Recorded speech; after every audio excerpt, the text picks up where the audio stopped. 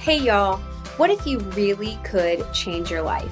If there was a way to be healthy and intentional in every area of your life? Good news, there is. And we show you how each week on All of You Whole. Hosted by me, Caroline Fossil, entrepreneur, wellness expert, author, and speaker. Every episode is an in-depth look at how to help you get unstuck, be brave in your life choices, and have a meaningful life. All either from my own experiences or from the experts I interview. My goal is to help you build a healthy, connected, and intentional life that fulfills your greatest purpose. We don't have a vocabulary for talking about class oppression in this country the way other countries do, and the way that Black people have an identity around Blackness. Like poor and working class people don't have a collective identity and sense of themselves as an oppressed people who could organize and demand better. That's so true. So there are unions, right? Which is good. But so it's true that a poor person growing up in a modular home doesn't have the same privileges that I do. And it's also true that if that person were Black, in addition to having all the attributes, they would probably have more obstacles to overcome. Today on the show, I welcome Jill Nagle. Jill is the co-owner of Evolutionary Workplace that supports the inner and outer work of dismantling white supremacy. We are going to get deep into the topic of white supremacy today, and I hope that you are open and receptive to this topic and learn just as much as I did. So without further ado, let's dive right in. Welcome to the show, Jill. We are just so honored and thankful to have you here today.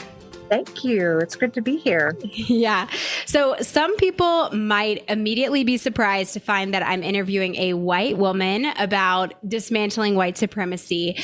You are a white woman who teaches other white people how to talk to other white people through your work with Evolutionary Workplace. So I'm curious, how did you decide that this was your mission in life? Well, I've always been anti-racist. It kind of comes with the territory. My Aunt Phyllis integrated a segregated bus at the age of 19 in 1946. Wow. And she went on to fall in love with the genre of Black literature and chaired a Black Studies department. Wow. In South Florida. Yeah. And the whole time she did it for 25 years, she always said, if ever a Black person wants to take over from me, I'm more than happy to step aside, and nobody ever did. That's a whole other story. That's awesome, though. But I came into feminism around the same time I came out to myself and then to the world as bisexual, and that was in the mid 80s. And more recently, with post George Floyd's murder and watching how the world reacted, I reconnected with an old friend and colleague who had been the most influential to me in terms of developing and polishing my own lens about the effect and the presence and the harm of what I call white supremacy mythology. I'll get into that more later. It's not that white supremacy doesn't exist, that the notion of white superiority is mythological. Right. And like a myth, it permeates so much of what we do. And I had already been doing some organizational consulting and expanding that into the buzzwords in the industry or diversity, equity, inclusion, and sometimes belonging. But really, to me, it's about dismantling white supremacy mythology. Right. Not everybody likes to hear that because it sounds so stark and so truthful. Not everyone wants to hear the truth. Let's be honest. I think it's really common for white people to be nervous of the backlash of being anti-racist from Black people or whoever we're speaking out for. And it's easy to feel like every time you speak, you could do something wrong, right? Like, let's say you're centering whiteness and you don't realize, or you're zooming in to be the white savior or whatever it is. And I have found this in my like tiny bit of work that I've done in this space is sometimes I get really scared and I'm tempted to say nothing at all. So I'm curious, how do you combat those feelings? I would say that foundation of my work, first of all, is being witness. And that is a word that means learning to be with all of the difficult feelings that come up. And the reason that our feelings around this are so difficult, like so many white people feel like, oh my gosh, if I try to help, I'm a white savior. If I say nothing, I'm complicit. If I talk about things, I'm centering myself. What the heck do I do? And right. So that is a phenomenon that itself is a product of where we are right now as a country and trying to reckon with all of the invisible and difficult to understand fallout of centuries of unexamined white supremacy mythology. It's kind of like you when you have a little bit of slack, when you have a little bit of an opening, which is a good thing, it's almost like you give permission for everything that everyone's ever been caring for their whole lives to just kind of come crashing through. Yeah. And then it's scary and it's big and it's full of feelings and it's full of feeling like we're stepping on toes. And it's kind of like, imagine if you were in a family or in a relationship where there was all kinds of harm happening, but no one ever talked about it. Right. And then suddenly somebody says, what about, points to the elephant in the room, and it just unleashes everything. Yes, you know? Totally. Yeah, I think that absolutely happens. So I'd really love to dive into this topic of what you call white supremacy mythology. It's such a necessary conversation, as you know. So first of all, can you define white supremacy mythology for us? Mm-hmm. So let me take it term by term. First of all, I'm not saying that white supremacy and its effects don't exist. Some people say, what? Are you denying? No, I'm doing the opposite. Whiteness itself was a fiction created for the purposes of oppression, to distinguish light-skinned people of European descent from either the First Nations people that we were slaughtering or from the people of African descent that we were enslaving. There's no biological basis for race. It's a social category, and it's different in different parts of the world. Right. So whiteness itself, it exists socially, but it doesn't exist biologically. So it's based in that alone is based in the mythology and the supremacy part. So supremacy. Wait, but I want to back up. So what do you mean by there's no biological difference? Like tangibly, what does that mean? Oh, so we talk about races, but actually there's no biological basis for distinctions among races. We're one race, the human race. And that's not a philosophical or feel-good perspective, even though it might sound that way, but it's actually a scientific fact. Right. Yeah. That's so good. Mm-hmm. However, race has a social reality. Right. And if we are going to, and it gets tricky because some people want to say, oh, but we're all one and I don't see color. And they want to kind of gloss over the social reality of racism, of white supremacy's effects. And so there's whiteness. Whiteness is a social category. I have white privilege. I'm perceived to be white because I look like a light-skinned person of European descent, which I am. There's some people who are not of European descent who get perceived to be white and get white privilege. But I happen to be one who is. I'm also Jewish, which makes it really interesting because I counted there's approximately 150 cousins that I would have today if some relatives of mine had not been murdered in the Holocaust. Wow. Right? Talk about being pro-life. Yeah. Goodness. And that the Holocaust, the Jewish Holocaust was based in white supremacy and Aryan notions of the blonde-haired, blue-eyed, uber-human. Right. It's a white supremacist notion.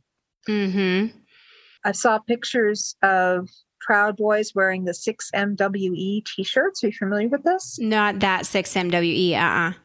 It stands for 6 million wasn't enough. Right? So it's not like anti-Semitism has just blown away in the puff of smoke. Right. So there's Man. that. There was a shooting at a synagogue. And at the same time, I walk out into the world. Nobody follows me when I shop at the store. I can walk in and get a housing rental without discrimination. My life was pretty darn easy just because of the way I look, right? Right. Man. So supremacy also has different connotations. It can mean is better than, like, I consider this band to be superior, supreme over this other one. And it can also mean prevails. And to prevail over someone else, you don't need to be better than them. You just need to have more ammunition or greater numbers, right? So that part is true, that white people have violently prevailed over Indigenous people, over people of African descent. The thing is that we've done so with this lie in tow that we are superior. And we're not.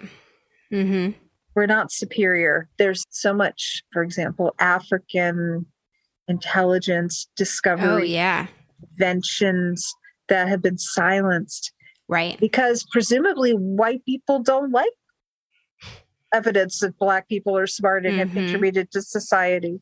Either silenced or also stolen, right? So like this Black person invented this thing, but we're crediting a white person. Yes. Yeah. So many instances of that. The mythology part is, as I mentioned, that it isn't true, but mythology is also stories and practices and beliefs through which a culture organizes itself. Right. Through which a culture makes sense of the world around it, and through which a culture sort of stacks its beliefs. Right. So mythology has, to me, the sense of being deeply infused in the culture. And you can see that if you look at the fact that until very recently, most superheroes were portrayed as light-skinned people of European descent.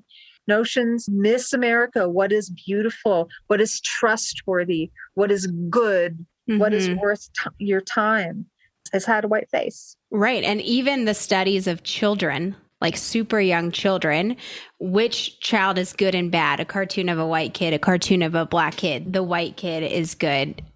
I'll give you an example. So last night I was watching one of my favorite shows, which is The Orville, which is kind of yet another Star Trek knockoff. At first it billed itself as a parody, but now some of the episodes are not erotic at all. They have more gravitas than anything else. And so this most recent episode featured a little girl from a culture that's so misogynist that females simply aren't allowed. They're changed to males, the Nagle at birth. Oh, wow. So this was a source of contention between the girls' two dads. And I think that Black people are playing this species. And so white supremacy mythology infused itself in this episode. If you put that lens on, it's in very interesting ways. I don't even want to go into the rest of the episodes, but so there's the community. And a spoiler alert here, if you haven't seen this episode and you like the Orville, turn this off now and come back to it later. Come back later. So there's this community of rescued female Nagles, and the elder is this incredible woman. It's sort of maybe loosely modeled after an African culture, definitely very kind of tribal and something kind of pagan-y about it. And the captain visits her and goes into her sort of sacred sanctum, her area that she does her work and private. And on the wall is this huge collage of pictures of Dolly Parton. This white icon that Dolly Parton is the most inspiring character to her, right? And who could be more white than Dolly Parton? Right. It wasn't Oprah. It wasn't Angela Davis. It wasn't like any number of indigenous, African descended, Asian people that it could have been Dolly freaking Parton. And a turning point in the show comes when the same character goes into this, I don't know if it's called the holodeck in the Orville, but what was the holodeck in The Next Generation? And who is there but Dolly Parton? And Dolly Parton is the font of wisdom who tells her what she needs to know and gets her on the right track. Right. Right. And then that was one that just really like, I'm trying to enjoy this show. Do you really have to go? Right. Do we have to bring this in? Yeah. Yeah. And it was funny and it was well done. It was extremely well written. And Dolly Parton was amazing as this character. So there's all of that in there. And another thing that Cleo Monago, my associate and friend and mentor, has pointed out to me time and time again is that representations of Black on Black love are few and far between. And often you have the Black character falling over themselves to be with a white person because again, it's supposed to be so much more desirable. Right. You know? Yeah, there's so many examples. I went to a race workshop once where the host asked white people in the room to define white culture.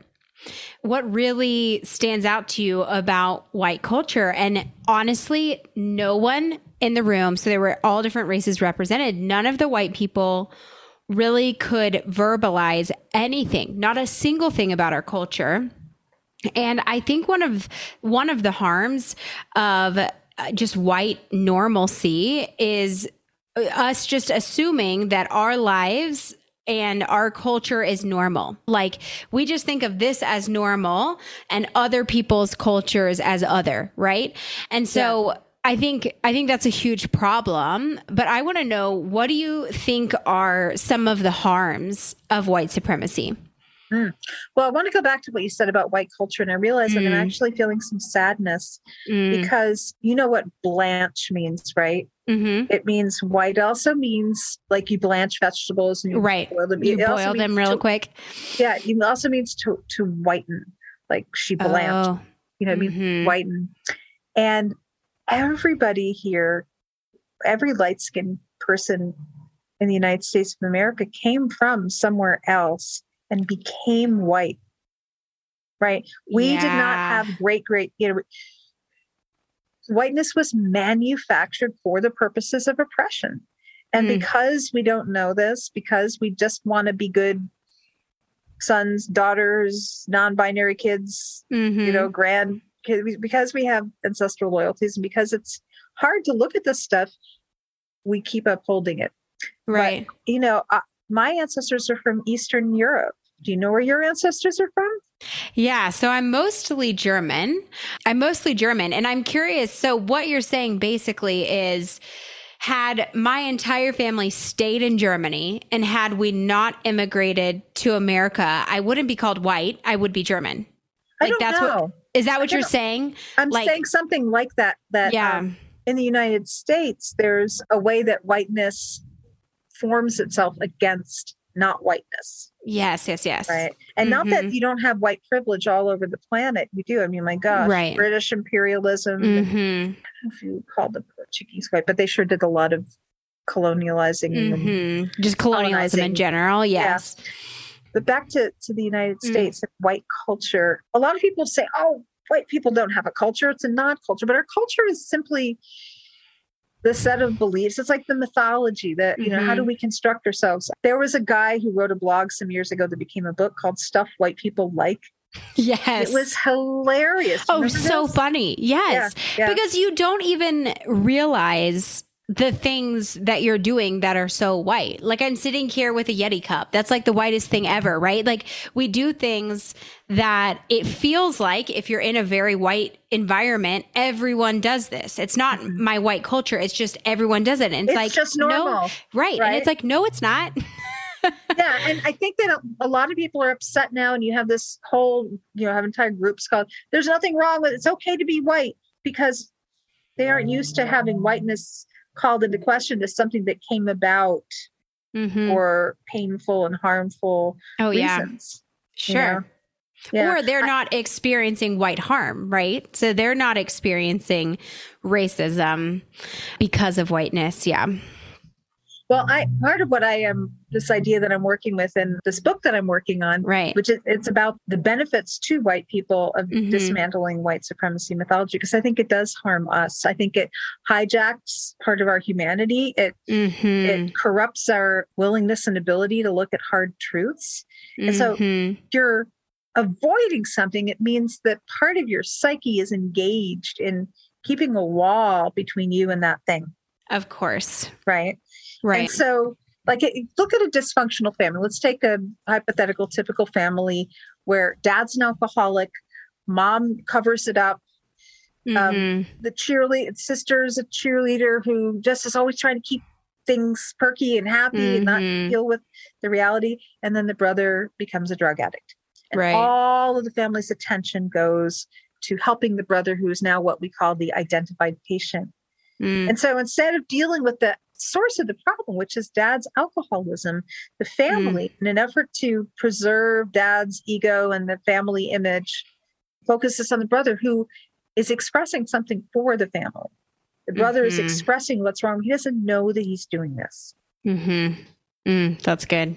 Right. And so I feel like in our collective white family of the United States of America, people like Dylan Roof and Derek Chauvin are doing a similar thing. They're expressing the worst of our white supremacy mythology by harming Black people, physically murdering Black people.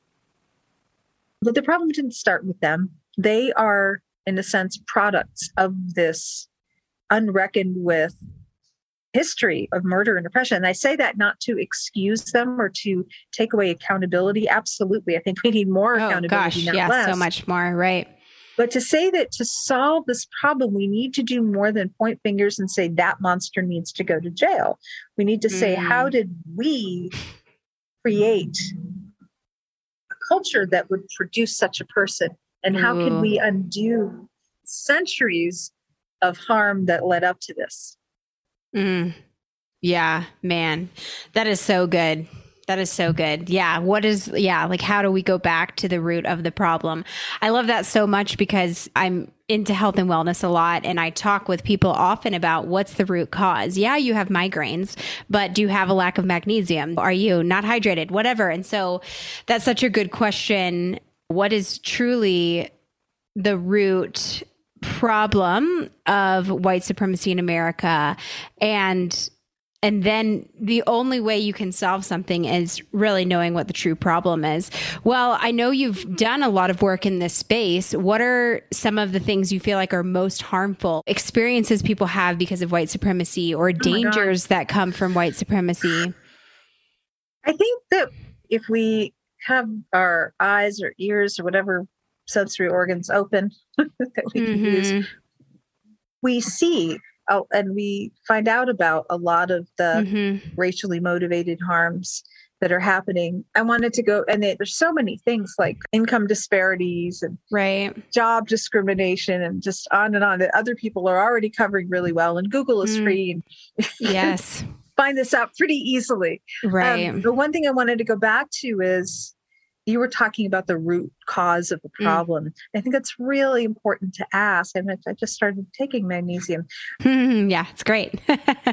Yeah. We tend to think of this culture frames discussions of humans in terms of individuals, right? Individual rights and responsibilities, individual actions. We are individual units of production and consumption. Marketers look at our individual behavior and show us ads accordingly. And there are really important senses in which we are individuals. And there are other important senses that we don't talk about in which we are part of a collective whole, not just one collective whole, but multiple collective wholes. We're a part of the category of women. We're a part of the category of white people. We're part of the collective whole of our families, of our whole ancestral lines of people in the United States of America. And to be a part of a collective whole means that we can influence that collective, and we can also be influenced by it, and we are profoundly constructed by it. Like why do I spend the amount of time that I do on my hair? Well, I think it's because I was born as somebody who's identified as a woman, and I'm told that I should look a certain way. Right. And I do this stuff to my hair, and it takes a long time. I spend this money, and it's because of my belonging, whether I want to or not, in this collective category called women. Now, I've talked with white people who are very resistant to this work that I'm doing, saying, but I don't identify as white. And you're putting me in this category that has nothing to do with me. And it's like, well, at the same time, you're going to get to go grocery shopping today, and probably no one's going to follow you because they think you're trying to steal something. Probably no one's going to clutch their purse because they're afraid you might steal it when you're standing in line. And probably no one's going to ask you for forms of ID if you pay with a credit card because you're a white male, you know. And he didn't want to hear this. So back for a second, I'm going to pick up from there, but back for a second. So I think that one of the things we can start to do to stretch our brains a little bit to make these discussions easier is to start asking the question, what is this one body expressing for the collective, and for which collective? That, you know, we tend to say, what is wrong with that person? Did they not get enough magnesium? Did they not get enough sleep? Were their parents unkind to them? Did they not go to the right schools? And how can we help them as the individual? But if we step back even further, we could say, like, for example, around my neighborhood, sometimes there are very young men riding very loud, I guess they're motorcycles. They're kind of too skinny to be, and they're popping wheels, and they're not wearing helmets. And the mom in me wants to go, get a helmet on, kill yourself. And I'm thinking, they're looking for a rite of passage. They're looking for some kind of initiation into manhood. And we don't provide that. Right? So what is this body expressing for the collective body? Right. That's so good. Yeah, that's so good. And I do think that we are I mean, it's no secret that in America, we really are an individualistic society. And there are so many other societies in which you're always thinking of the group and not thinking of yourself. And it's a collective society. And so I do think that there are harms, like you're saying, that are associated with that individualism. And one thing that you said reminded me of, I have this theory that that every problem in the world, it comes back to lack of connection. And we think of our food system and it's so broken, and we have such a lack of connection to the earth and the food that we're growing and the people who grow it and our farmers and all of these things. And one thing that I noticed, I just took a road trip with my kiddos to South Dakota and North Dakota, and we went to all these national parks. And it was funny because it reminded me of some of the things I've posted about white supremacy, anti-racism, all of these things. I've had people literally post, racism is dead. Racism doesn't exist. And you are part of the problem. Like you are continuing it. Like drop it basically. Right. And what was interesting about being in South and North Dakota was it's like a farming community. I did not see one Black person my entire 4 days, not one, right? And so it's an interesting concept, I think. And, you know, I don't know where the person who said racism is dead, there's not racism in my neighborhood. I don't know where they live or what their community's like, but I would venture to guess that either they live in a pretty much entirely white community like South Dakota, or maybe they are in this echo chamber where they only see white people, right? And so they feel like it's dead. And it's like, no, you're just not connected to the problem. You're not connected to anyone who is not the same race as you. And so then you can start to believe like a completely different mythology that everything's fine. Well, it's all fine. Yeah. So this mindset that you described of this person, I'm guessing it was a man, 9 times out of 10 there, but not always, saying racism doesn't exist, you're the problem. I developed, and I'm not the first one to develop this, but I've been working with it pretty extensively, something I call the white supremacy myth mindset continuum.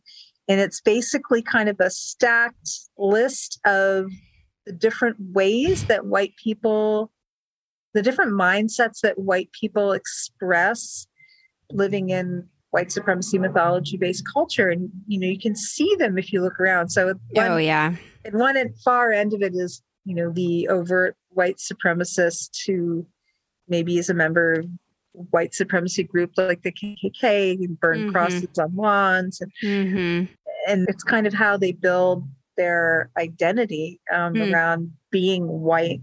And then there are people who may feel that way, but they don't express it as overtly. Right. And then there are people who are really invested in denying that racism exists. And they'll say things like, you're the problem by bringing this up. We're post-racist. And no, I can't see, I can't hear. And then there are people who, they really want to be good white people.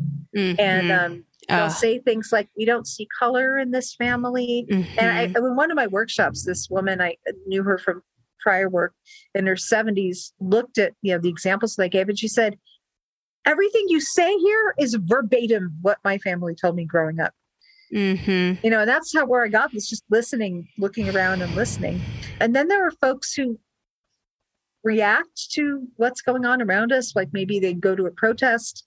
And Cleo Monago has pointed out to me that a lot of white people are doing this sort of reactionary dissociation thing of, this is bad, but it's not me. I'm not that white person. That's the bad white person over there. Let's talk about how bad they are, but not about us giving up white privilege. Right. Not about challenging the system so much that it would be any inconvenience whatsoever to us. And seriously, who does want to be inconvenienced? Who wants our life to be any harder than it already is? Sure. I don't. Right. Really, I don't. I just don't want it to be as hard as it has been for my Black and brown. Yes, absolutely. Well, why do you think white people can tend to be so hesitant to, number one, even accept that these problems exist? And then number two, be so hesitant to solve the problem, right? Like if we get to start 100 meters ahead, let's call that white privilege, we get to start 100 meters ahead in the race. Why are we not willing to even the playing fields? Why are we so hesitant to do that? I was talking about the white supremacy mythology mindset continuum, and I stopped at the reactionary caring. And I wanted to mention that beyond that is moving towards being in a place that's really committed to undoing this.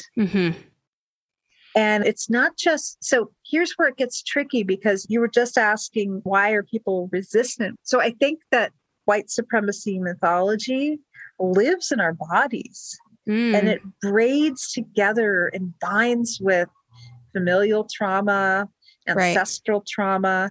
And so for a lot of people walk around with a lot of shame. Even like white upper middle class kids are a lot of us are raised with this notion that we are our accomplishments, that we aren't inherently good or worthy of love, that if we graduate from this kind of school and if we have this kind of job, then we get stuff. Yeah. And so we have kind of a core of shame and unworthiness. And like the stuff that we get by succeeding is about succeeding in a white supremacist system. Right. But if we've never looked at that, and if we're walking around thinking that we're pretty darn cool because we made it in the system, and that anybody who hasn't is not so cool, or probably deserves. Or what I hear is they didn't work as hard as I did. Right. Like they're lazy and I'm working really hard. And so I graduated college and they didn't. And it's like, cool. And this culture doesn't have it. Like some cultures have a commitment to care for everyone within the culture. You don't fall through the cracks just because you're having a bad year. You get time off when you have a baby. We don't. We like employers want us to jump through hoops to prove we're worthwhile. And I'm not blaming the individual employers or anything. This is part of the system that we're in. And so if you're carrying around, I'm not saying that everyone is, but if you're carrying around this core of shame, maybe you were abused, maybe you were just raised upper middle class and thought that your entire worth is based in your outer achievements. And somebody says, hey, whiteness itself is problematic, it's going to hit on your shame because at least, if you're poor, a lot of poor and working class people who thought that these policies that were going to make their lives great again would work, they're finding now, and Jonathan Metzl talks about this in his book, Dying for Whiteness, how the politics of racial resentment is killing America's heartland, where he looked at people in Kansas and other areas over time, that these policies are actually resulting in more gun violence, more drug abuse, more suicide, more alcoholism, more joblessness. But at least they're white, right? So I call this the broken promise of whiteness. That working class whites in this country, poor working class whites, were doing all of this work that moves the country, that keeps the country going. Right. Get the message that at least they're superior, even though they may be being oppressed by owning class and upper middle class white people. At least they're still white, and maybe one day they can be a billionaire like Donald Trump. Yeah, I also got a ton of pushback talking about this exact group of people that you're referencing. Like, I don't have white privilege because I grew up in a modular home in the middle of Appalachia or whatever it is. And so I think that's a tough concept to swallow too. Yes. So I want to say can I just jump into that? Please. Because there's two sides to that. One of them is we don't have a vocabulary for talking about class oppression in this country the way other countries do, and the way that Black people have an identity around Blackness. Like poor and working class people don't have a collective identity and sense of themselves as an oppressed people who could organize and demand better. That's so true. So there are unions, right? Which is good. But so it's true that a poor person growing up in a modular home doesn't have the same privileges that I do. And it's also true that if that person were Black, in addition to having all the attributes, they would probably have more obstacles to overcome. Right. And that's the thing that's hard to understand. It's not you're stamped with white privilege. It's all the same, right? Like, I might have more white privilege than, well, let's say this. Privilege is a spectrum of lots of different things. And so it's when people hear I have white privilege, they're thinking of their overall privilege and thinking I don't have much overall privilege because I might not be wealthy. I might not have a great education. I might not have a lot of promise. My parents XYZ. And that's a whole nother conversation. That's in like your full privilege. And so I think that that's what people tend to think. Like, I don't feel the effects of white privilege like some other people do because my overall privilege is potentially lower. So I want to talk briefly about your upcoming book. You mentioned Skin in the Game, How White People Benefit from Dismantling White Supremacy. So you've shared with us some spoilers from your book, but I'm curious, what are some of the ways that white people can benefit from white supremacy? And let's be clear, not that we need to. We just need to dismantle white supremacy, even if we gained nothing from it. But I am curious about this title and what are some of the ways we can benefit? Wait, so the title is has the phrase, how white people benefit from dismantling white supremacy. Are you asking about that or asking about, oh, okay. Well, the main thing is that white supremacy mythology has hijacked our consciousness in ways that we're not aware of. And right now, I'm just talking about the benefit to white people, because obviously there's a huge benefit to Black and brown people. And if everyone were safer, if everyone had more access to the things to meet basic and even deeper human needs, we would all be better off. So that a lot of people have said that already. Yes. What I'm saying is that white supremacy mythology messes with white people's brains in ways that we're not even aware of, and that we can reclaim more of our full humanity when we start to undo this. And it lives in our bodies. And there's a number of fantastic somatic or body-based approaches to undoing the harmful effects of white supremacy within our white bodies. Wow. Resmaa Menakem wrote a couple of books, one called My Grandmother's Hands and another one called The Quaking of America. There's a group called Holistic Resistance. There's abolitionism, which I believe is also associated with Resmaa Menakem. So there's a whole slew of folks just kind of rising up now and bringing somatic or body-based healing, therapeutic insights to dismantling white supremacy mythology. So good. Yeah. Yeah. And the way that we're doing that is to look at how it lives in our bodies, even things that seem like they may have nothing to do with white supremacy mythology, things like anxiety and urgency and how we, like, for example, when you were in South Dakota and the guy says, racism is dead, you're part of the problem. What was happening in their body before they said that?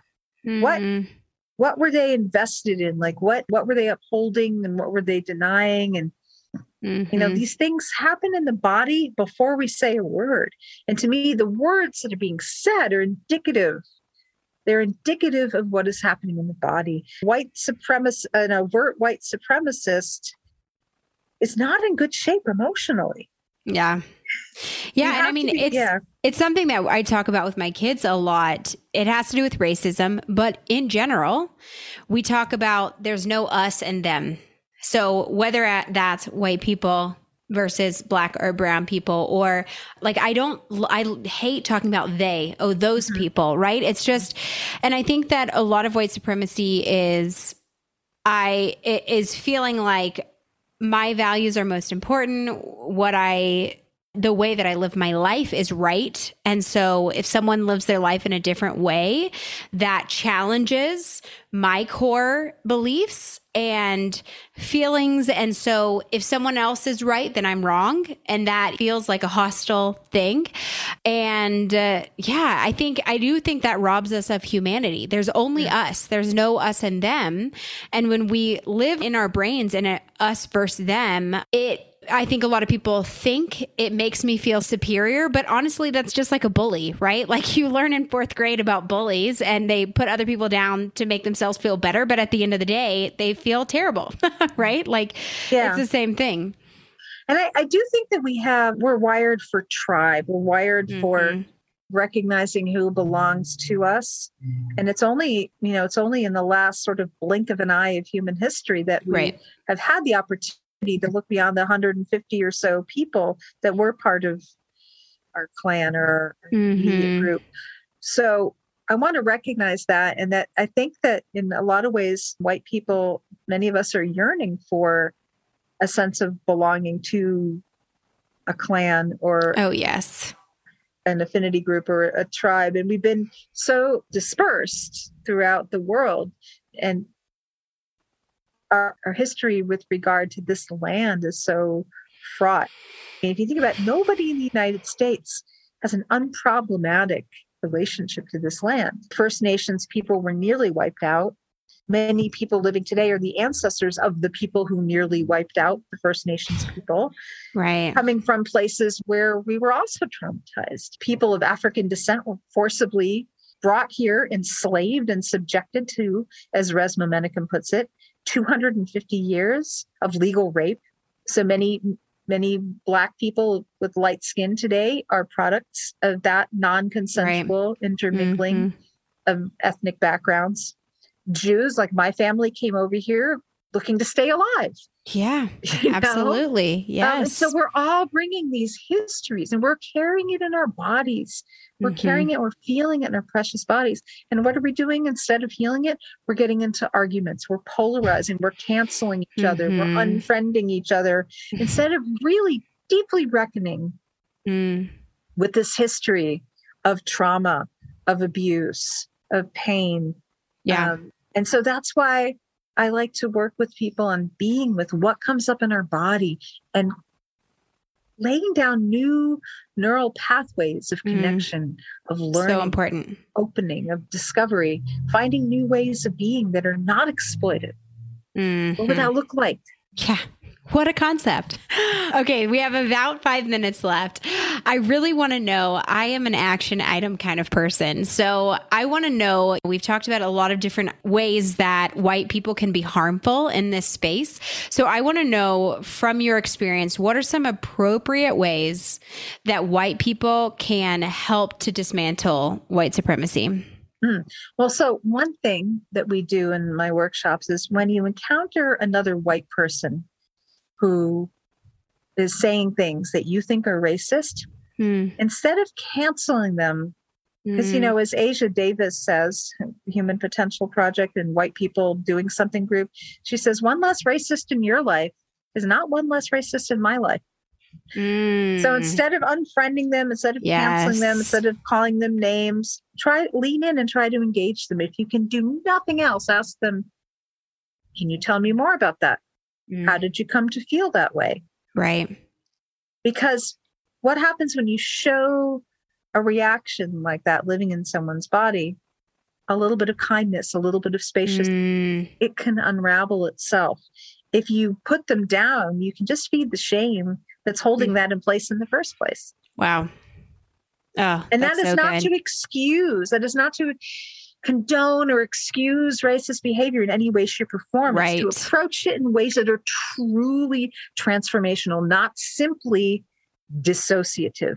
Right. I'm not simply saying, you're the bad white person. I'm going to tell you just how bad you are. And in so doing, I'm going to reinscribe my notion of myself as a good white person. Right. There, I'm done. Yeah. What have I transformed? Nothing. Yeah. And if you say to someone, that's racist, I'm leaving this conversation over, right? Versus if you say, tell me more about that. Oh, that's interesting. How'd you arrive there? Or even, oof, that's hard to hear. I'm going to try to stay with this conversation, even though it's hard for me. But I'd like to hear more. Where did you learn that? How'd you land there? Yeah, that's really good. I think it's easy to say this is toxic, I'm out. But that's such a great perspective that unfortunately that racist person is still raging through the world, even if you decide to unfriend them. And it's an act of our white privilege to protect our own sense of comfort by refusing to engage with them. Wow. Yeah, that's true. Oh, so good. Well, thank you so much. I want people to connect with you more.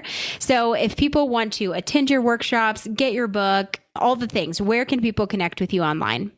Well, so first of all, I just want to say that my book is still in the proposal stage and I'll be seeking an agent starting in September. Yay. And in the meantime, evolutionaryworkplace.com. You can get on my mailing list. You can see. And I'm also on Medium, although I haven't written there in a while. I'm going to start re-upping my account on TikTok, which is skin in the game, separated by underscores. Oh, fun. Well, perfect. Thank you so much for sharing with us today. And we look forward to having you back soon. Thank you.